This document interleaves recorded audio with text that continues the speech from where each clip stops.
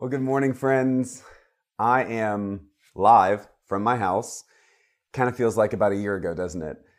We are snowed in here in Dallas. I hope that those of you who are here in the Dallas area are safe and warm and have power. The power's been out to the church for a while.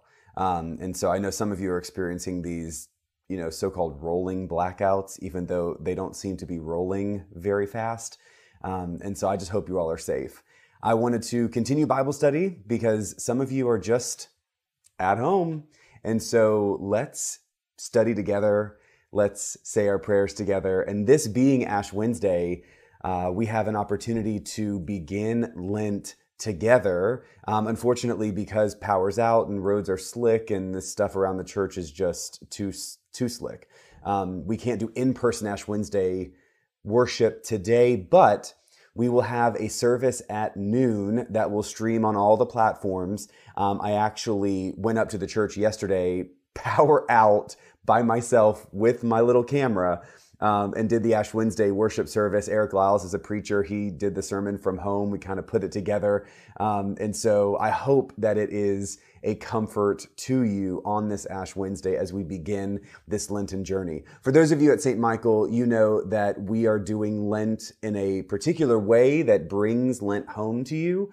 We are going to have podcasts that begin today. Today begins our podcast series. And so if you do not follow us with our weekday podcasts, I really encourage you to do so. You can go to our website and get a link, but you can search for St. Michael and All Angels in any podcast player and see our Lenten series. Every weekday, we have those daily readings and a clergy meditation. Everything is nice and short, 7 to 10 minutes, so that you can really begin your day well. In addition to that, we have our Lent kits. I hope you are going to be building your home altar today and that you will be continuing to expand and build on that altar every Sunday through Lent as we prepare for the resurrection at Easter. And as you noted in your kits, I would love to see pictures of your home altars. And so please send pictures of those to info@stmichael.org. We've already received a few and they're beautiful. So I hope that even though we can't be together in person this Ash Wednesday, you feel the love from your church community, are deeply connected, and can really begin this Lenten journey in a good way. There's plenty around us to remind us of why life is hard and to remind us why we need God, why we need to cling to God and have faith in God's presence and in God's support. So today, we're going to be looking at chapter 12 of Revelation. Since the church has no power, I'm going to actually be streaming the pre-recorded service for Ash Wednesday from my home. So we're going to end Bible study today just a little early, 11:15, 11:20. So I have a chance to actually pivot and be able to stream that for everyone at noon. So chapter 12, we will jump right in with a prayer and then get going. The Lord be with you. Let us pray. God, today we come to you grateful for the gift of this life, and we ask you in particular to be present with and watch over and protect those who are suffering most during this winter storm, those without power, those who are struggling with clean water, those without homes. We ask that you put your veil of protection around them. Help each one of us who are secure and safe and warm to do what we can to reach out and support those who are not. We especially hold in front of you those who are sick and those who are near death. May they not be alone. And may the hands that reach out to care for them help to heal them as best as possible, always reminding them of your presence and your love. All this we ask in your Son, Jesus' name. Amen. Okay, so I've got a weird setup today.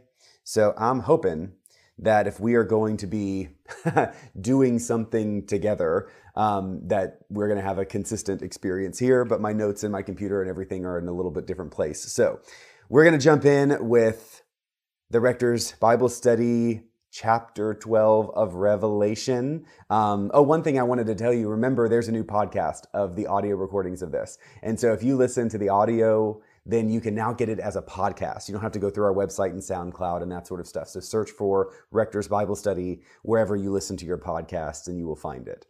All right, so let's jump in. Chapter 12. Now, reminder kind of where we are in our big story. We've heard that the seventh trumpet, right, that has sounded. We know what will happen because, as I noted last week, we get all of these trumpets and we, in effect, kind of see the end of the story at the end of chapter 11. Now we are stepping to the side, almost kind of stepping back in chronology. And as I noted last week, Revelation has multiple threads of the story that are happening concurrently. They're just not written that way. And so we've seen one big arc of the action of the story, and now we are moving into a separate storyline that is in effect happening concurrently with the storyline that we sort of finished in chapter 11. It's not quite that cut and dry, but as we move into chapter 12, keep in mind that what we are reading about now is not happening after the seventh trumpet. It's really happening kind of during all of the action from the previous few chapters. So we, in a sense, go back, not back to the beginning, but there is this sense, though, of we're going to meet a woman who gives birth to a son. We're going to meet the dragon. And all of this kind of happens almost since the beginning of time. It's not even really the beginning of this story, because at least the first half of chapter 12, really, yeah, I guess I'm going to say the first half of chapter 12, first 2/3, we get another almost complete arc of the story in summary. And you'll see what I mean. We're only going to do 2 of the 3 sections of chapter 12 today. And section 1 is the woman and the dragon, right? That's going to be section 1. Then section 2, which is really the middle section of chapter 12, is Michael defeats the dragon. All of that tells basically like the whole rescue mission of God and is one particular thread. And so let's just jump in now that we are kind of clear about where we are in the story and what we're going to hear. Chapter 12, verse 1. Ready with your Bibles? Here we go. A great portent appeared in heaven, a woman clothed with the sun, with the moon under her feet, and on her head a crown of 12 stars.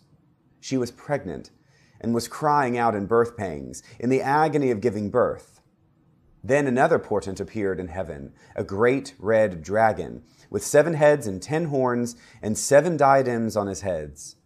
His tail swept down 1/3 of the stars of heaven and threw them to the earth.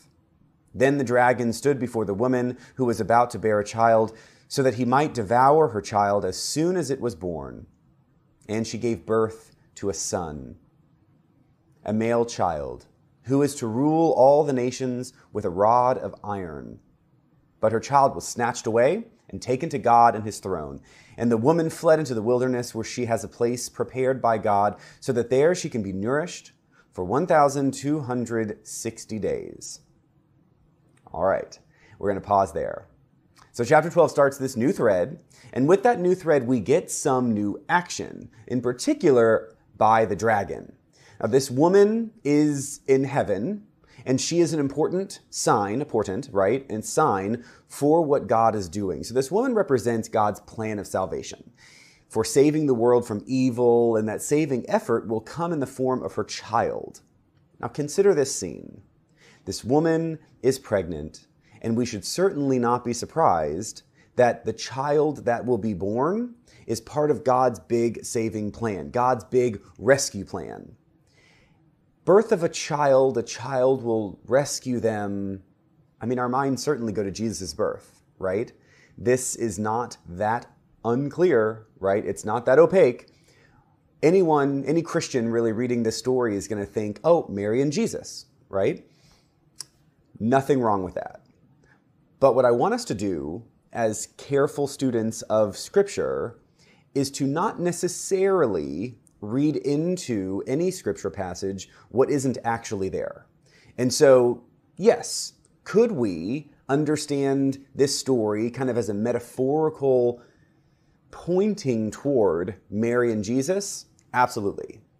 However, the language that John uses in this passage harken back to Psalm 2. It's important for us to understand that when John harkens back to Psalm 2, John is part of an early first century Christian desire to understand Jesus. And what I mean is, at this point in time, the great theology, the complex doctrine, ideas that are expressed very clearly and defined well in things like the Nicene Creed are hundreds of years away. We don't have that kind of Christian unanimity, that kind of homogeneity about what is fundamentally, say, Christian. That comes much later. But people right now are trying to figure that out. People right now are trying to figure out who Jesus was, what Jesus means, how Jesus relates to God, and so on and so forth. John is putting in context a promise made in the Psalms that then Christians will begin to merge into understanding Jesus. I say all of that because we can't assume or presume or interpret with a lot of confidence that John was actually writing about Mary and Jesus. Because at this point in the first century, the idea of Jesus being fully divine and fully human, that has not been worked out yet. The idea of Jesus as Christ, as Messiah, is definitely there, but it's not been refined. And part of what happens to Mary's identity over the first few centuries of Christianity is people begin to ask important questions like, okay, so who is Jesus? If Jesus is divine, was Jesus half human and half God? No, that doesn't really work because Jesus has to be fully human in order for things to work out the way they do. Well, Jesus also has to be fully divine in order for things to work out the way they do. So Jesus then is fully human and fully divine, which is mathematically difficult, right? You can't be 200% of a thing. But theologically, Jesus is fully both. Well, how can God be born by or to a regular human person? And then begins a ball rolling about who then is Mary. Is Mary just a normal person who said yes? Perhaps. But what happens in the early centuries is that Mary begins to develop an identity that is at first a Christ bearer, the Christotokos, which is effectively, Mary was very separate from most humans.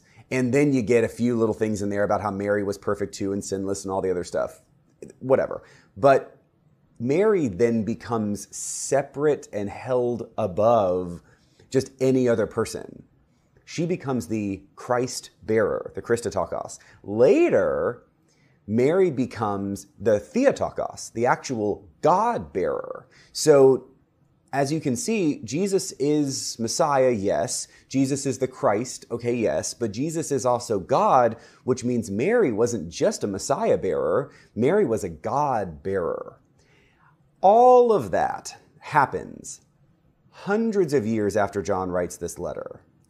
It's important that we don't take these ideas that are pretty familiar to us and just put them on top of John's writing without any regard to the historic context of his place and time. Back to the woman and her child. The woman in this story represents the hope of God. Who else could this woman be? Commentators and others have a few different suggestions, but probably the most popular idea as, an alternate to Mary, because he could be prefiguring Mary, sure. But a historic alternate to Mary could be a hinting at or pointing to Eve as sort of the first mother, the mother of humanity. And out of the mother of humanity comes a child who will rule the nations, or comes a child who is promised to use the iron rod, right? So what we have here in chapter 12 is we have a male child who is to rule all the nations with a rod of iron. Now, I've referenced Psalm 2 a couple times. Let me read just a few verses of Psalm 2, because this is important not only for John's reference here in chapter 12, but it also becomes one of the anchor Old Testament passages for understanding the complex puzzle of identity for Jesus. So here are just a few verses from Psalm 2. I'm going to begin in chapter 4. He who sits in the heavens laughs. The Lord has them in derision. Then he will speak to them in his wrath and terrify them in his fury, saying, I have set my king on Zion, my holy hill. I will tell of the decree of the Lord. He said to me, You are my son. Today I have begotten you. Ask of me, and I will make the nations your heritage, and the ends of the earth your possession. You shall break them with a rod of iron, and dash them in pieces like a potter's vessel. Here in Psalm 2, we get this very clear image of who the Messiah will be. Now, we know, based on our studies, our good discipleship studies, that the Jewish tradition anticipated a Messiah who would be physically strong, a warrior, a general, one who would literally, physically overthrow the oppressors. So the Jews are looking for someone who will take the rod of iron from that Davidic tradition, right? From the line of David comes a new military leader, a new ruler like King David, who would actually establish the power and the autonomy of Israel on earth. The Jews are looking for that Messiah. And instead, what these early Christians think has happened is that God's intention was never physical, earthly overthrowing of an oppressor, but this cosmic, huge overthrowing of the oppressor, the evil, the devil, the Satan, right? Who we're going to see in just a few verses. The idea of good and evil is something absolutely fundamental to the story of Revelation. And the idea that out of the womb of humanity comes this special child of God in order to rule the nations and to overthrow the evil is something that begins to help shape early Christians' understanding of Jesus. Okay, so reminder that I love questions. So make your questions, make your comments there in the field. I see that someone asked if we're taking Ashes into Preston Center today. The answer is unfortunately no. We talked about it and we decided that all of those areas, driving there and walking around, the businesses are closed today, and so the foot traffic wouldn't really be there anyway. I will tell you, just as an aside, like disappointment upon disappointment, right? This pandemic is so frustrating. And then on top of that, we get this snowstorm and ice storm that shuts us down for part of last Sunday and on Ash Wednesday. You know, it is what it is, and we have to do our best. But questions, comments here about Bible study would love to have as we continue in chapter 12. So let's now pivot from the woman to the dragon. So the dragon is described as another portent, another sign here in this beginning verses of chapter 12. Let's just look back. Just like the woman, he's described as a sign. A great red dragon appeared in heaven with 7 heads and 10 horns and 7 diadems on his heads. His tail swept down 1/3 of the stars of heaven and threw them to the earth. Then the dragon stood before the woman who was about to bear a child so that he might devour her child as soon as it was born. Ha! we get enough of a description here of this dragon that it is majestic, huge, fearsome, and horrible. This dragon's got it all, right? Size, scale, fear. And if that's not bad enough, this dragon is waiting to devour the child. In the Bible, there are two important moments when the idea of child death is part of the story of good and evil. We, of course, know this, right? We've got that fear of death for children at the birth of Moses, and we get that repeated in Matthew at the birth of Jesus. In both stories, Pharaoh and Herod represent this earthly evil. Evil to the point of murdering babies, right? The killing of the innocents. Infanticide is, in a sense, the worst of the worst, like the deepest, greatest evil. And out of that deep, great evil, we get deliverers. So we get Moses, who delivers the people from Egypt and receives God's commandment, God's promise. Then we get Jesus, delivered out of Herod's evil in order to deliver all, that new covenant, that new testament that establishes a brand new path for God's people on earth.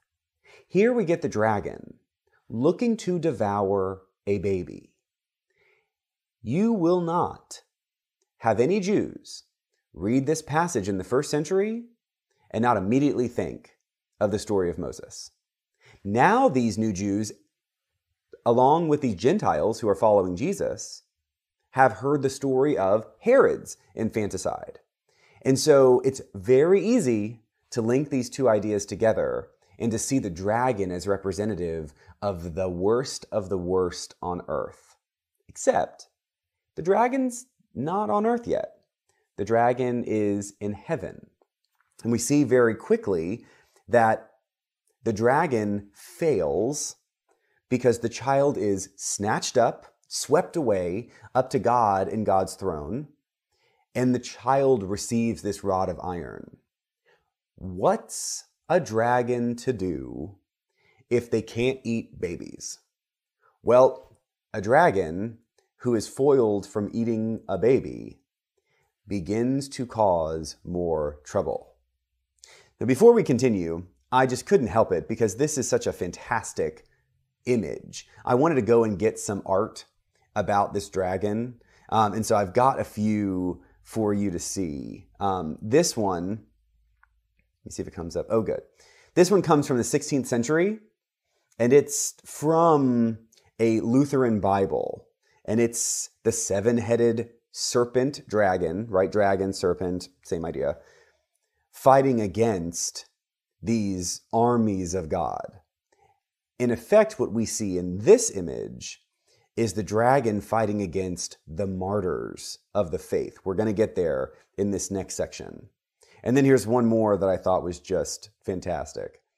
Here we have the dragon presenting itself to the woman who is about to give birth. And you see kind of the heavenly host around them.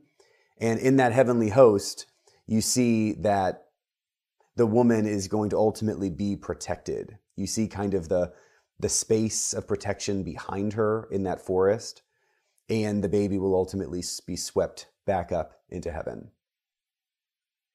All right. I find art about this stuff fascinating. Revelation is one of those funny things where if you don't look for, what am I going to say? I was about to say if you don't look for real art, I don't mean to be judgy, but if you don't search for historic art, you get all this kind of new agey weirdness. So go check out some art for yourself. Unfortunately, in this next section, we get to Michael, which is really important to me. And all the art about Michael is vertical, and I can't figure out how to make it horizontal with all the stuff I have at home, so we can't look at any of those images, but go search for those too. So We're at the end of the first section. We're going to pop into the second section of chapter 12. Michael defeats the dragon. All right, let's keep pressing on. Let's look at verse 7.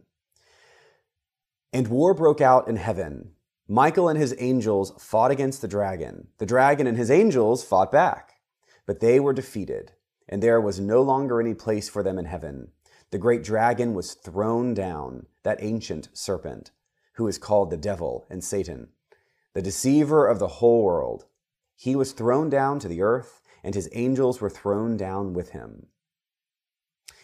Now, obviously, this is a very important section of Revelation for a couple reasons. It gives this clear image of devil and Satan as this ancient serpent, right? Which obviously harkens back to the serpent in the Garden of Eden. So we get this very clear line, dots connected here, from that serpent, who was the deceiver, to this serpent in heaven, who is, even though pictured as a dragon, I mean, we get reptile, right?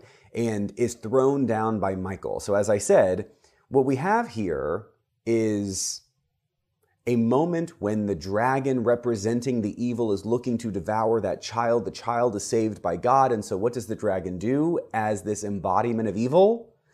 The dragon begins to fight against the good forces of God. And so you get this war in heaven. Now let's just pause.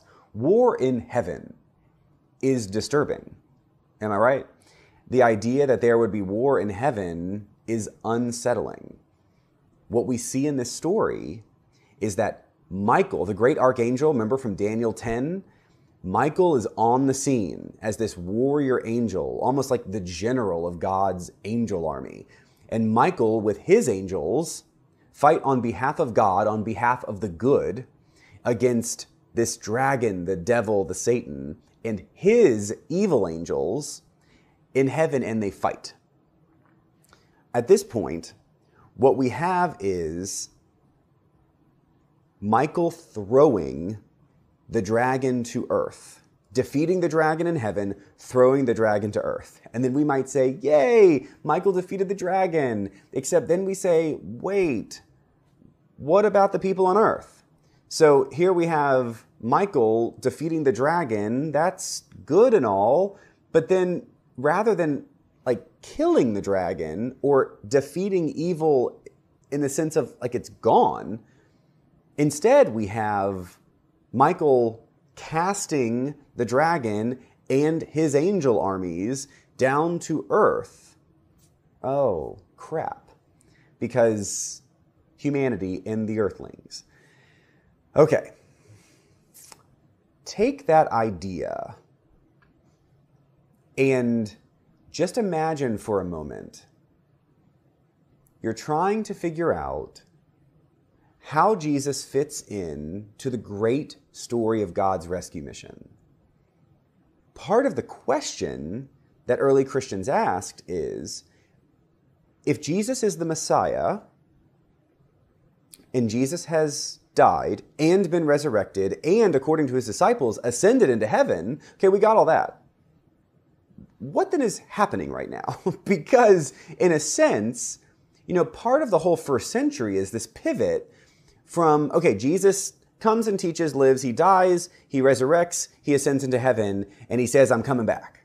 And so his disciples say, we got it. You're coming back. We're going to go tell everybody about you.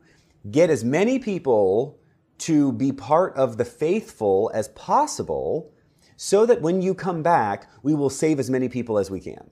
Okay. So that all makes sense. So they rush around, disciples go all over creation. You've got them teaching people who then go teach people, and they are planting churches and they're raising up these congregations. And in no sense did those disciples planting churches ever think that 2,000 years later, those churches would still be here. No way. Those disciples were expecting Jesus any minute. Right? Jesus is coming any minute. And so you better save some souls. At this point, apostles, disciples, who actually knew Jesus literally, physically, have begun to die.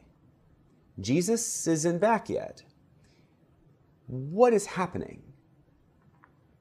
all around them, Rome is getting more and more powerful, more and more terrifying, and the Christians need an idea of hopefulness.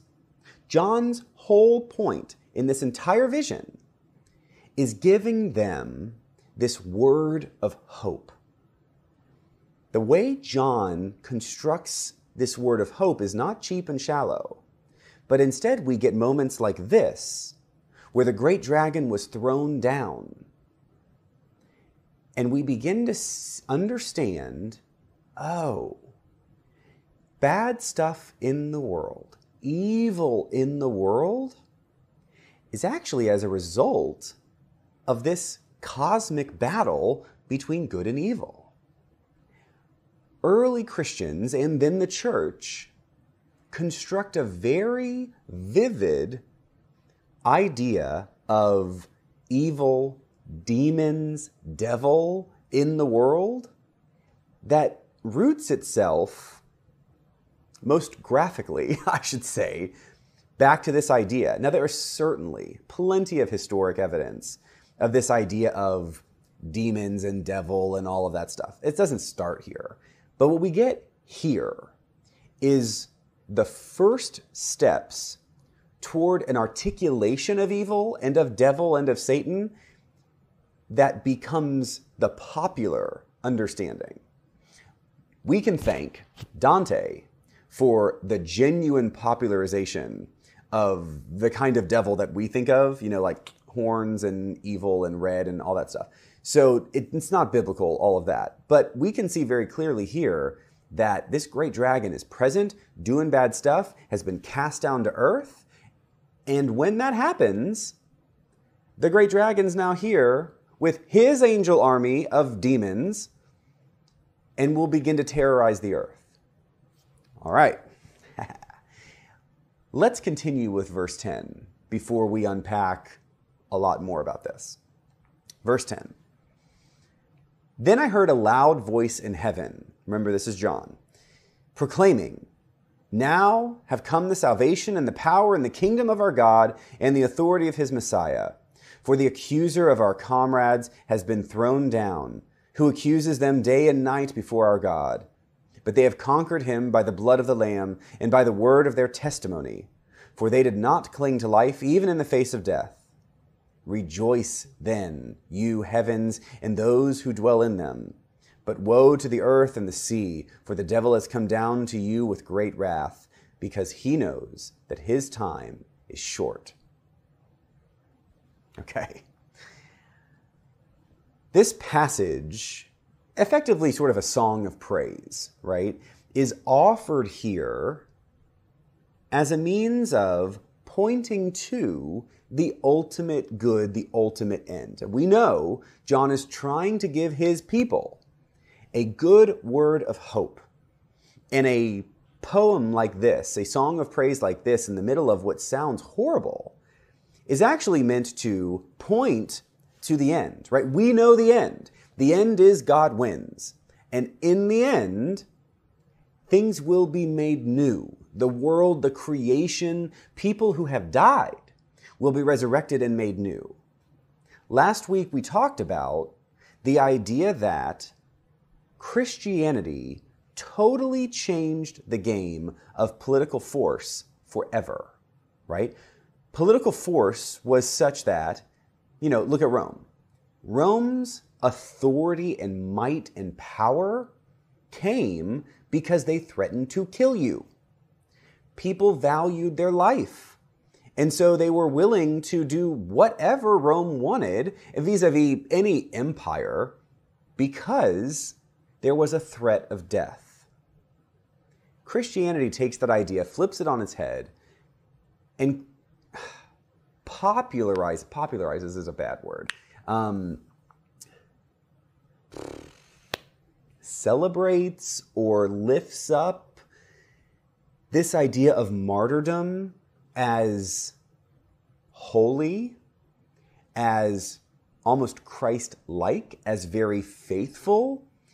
If one dies because one has kept their faith, then one becomes a martyr. And we see right here in this passage where God says, they have conquered him by the blood of the Lamb and by the word of their testimony, for they did not cling to life even in the face of death. They who did not cling to life even in the face of death. They, the martyrs we've already met chapters ago, are now becoming celebrated for their willingness to die for their faith. Now, one question is, if empires couldn't achieve their purposes through the threat of death, how do they then move forward as strong and mighty? The answer to that is that they assimilated the religion into their own empire, which is what Rome did with Christianity, but that's a totally different lecture. For now, we're focused right here on the first century. That has not happened yet. And the threat of death is still very real, and it will become more and more real, and John knows that, and John wants his people to stay strong in the face of whatever evil. And so he's given them a framework to understand the evil. The dragon and his angels, demons, have been cast to the earth. That's why stuff happens. That's why bad stuff is going on all around us, because the evil ones are here.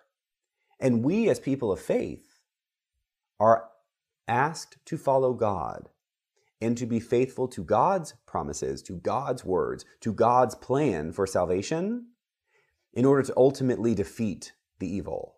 And we see in this song of praise right here in verse 11 that the faithful people have been part of the defeat of evil, which brings me to a question. Who defeated the dragon? We get that Michael defeated the dragon, right? Michael and the good angels defeated the dragon and the bad angels. But then in the song of praise, we see that they have conquered this dragon by the blood of the Lamb, the word of their testimony, and not clinging to life in the face of death. Well, that's not Michael, and that's not his angels. Those are people of faith on earth, saved by the blood of the Lamb. We are seeing in this song of praise a look forward, in effect, a summary of the whole story.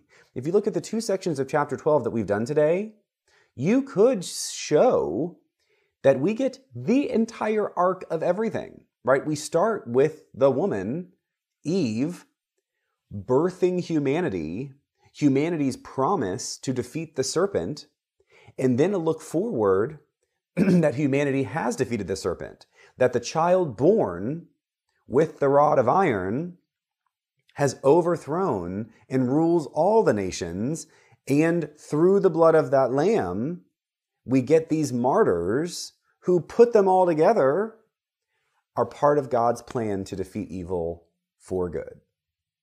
This is complicated stuff. This is symbolism that is wild and hard, but it's something that is very important. John knows that these early Christians are struggling. John knows that these early Christians are being oppressed, hurt, terrified by Rome, and he really wants them to stay strong.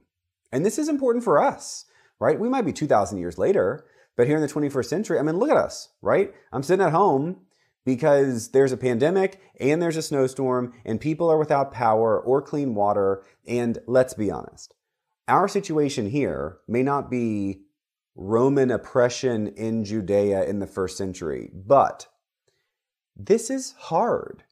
It's hard when your life shifts.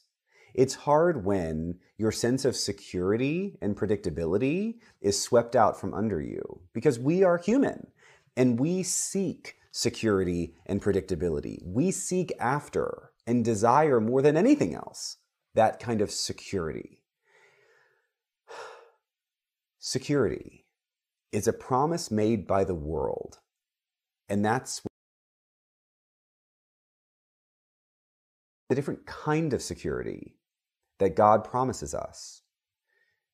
That divine security is what God says, and what we see in this vision is all that we need.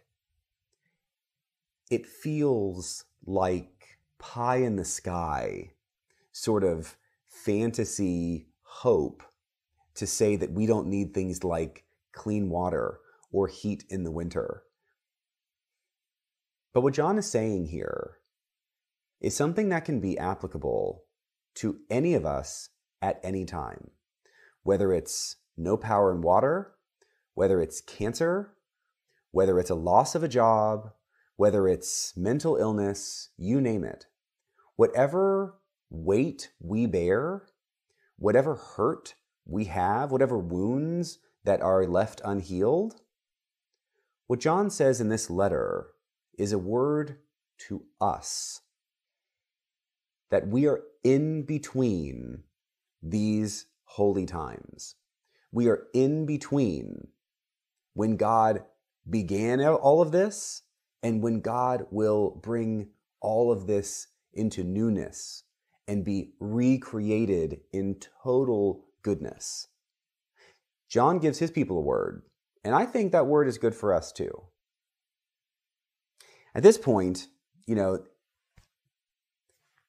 we reach the end of a big arc that explains once again, bad things happen along the way, but along the way, we have God's renewed promises over and over again. And while we're on the path, and we may not be able to see the end, we know what the end will be. We know God will win. Next week, I'm going to take this last third of chapter 12 and kind of tack it on to chapter 13 because it all kind of goes together. Because like I said, the dragon is cast down. And the dragon's got a new buddy down on earth. And we're going to have these beast dragon moments.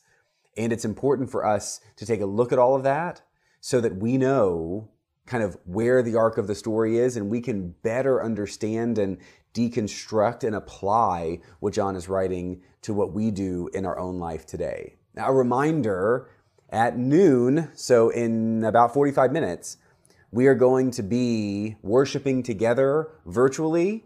And you can do that right here on Facebook. You can do that on YouTube, or you can go to the church's website. If you do stmichael.org, you can see it right there in the banner, or stmichael.org/Ash Wednesday will take you right to the page where you can stream on your TV or smart device as well. So I hope you will join me for our Ash Wednesday, and it begins at noon. Thank you all so much for being with me today. As I said at the beginning, I hope that you are able to stay safe and warm. I hope that if you do not have power right now, you will get it back very soon, or you will find a safe, warm place to stay. We'll be back together next week when it's supposed to be like in the 60s. So thank God for that. God bless you all. I will see you in a week. Bye.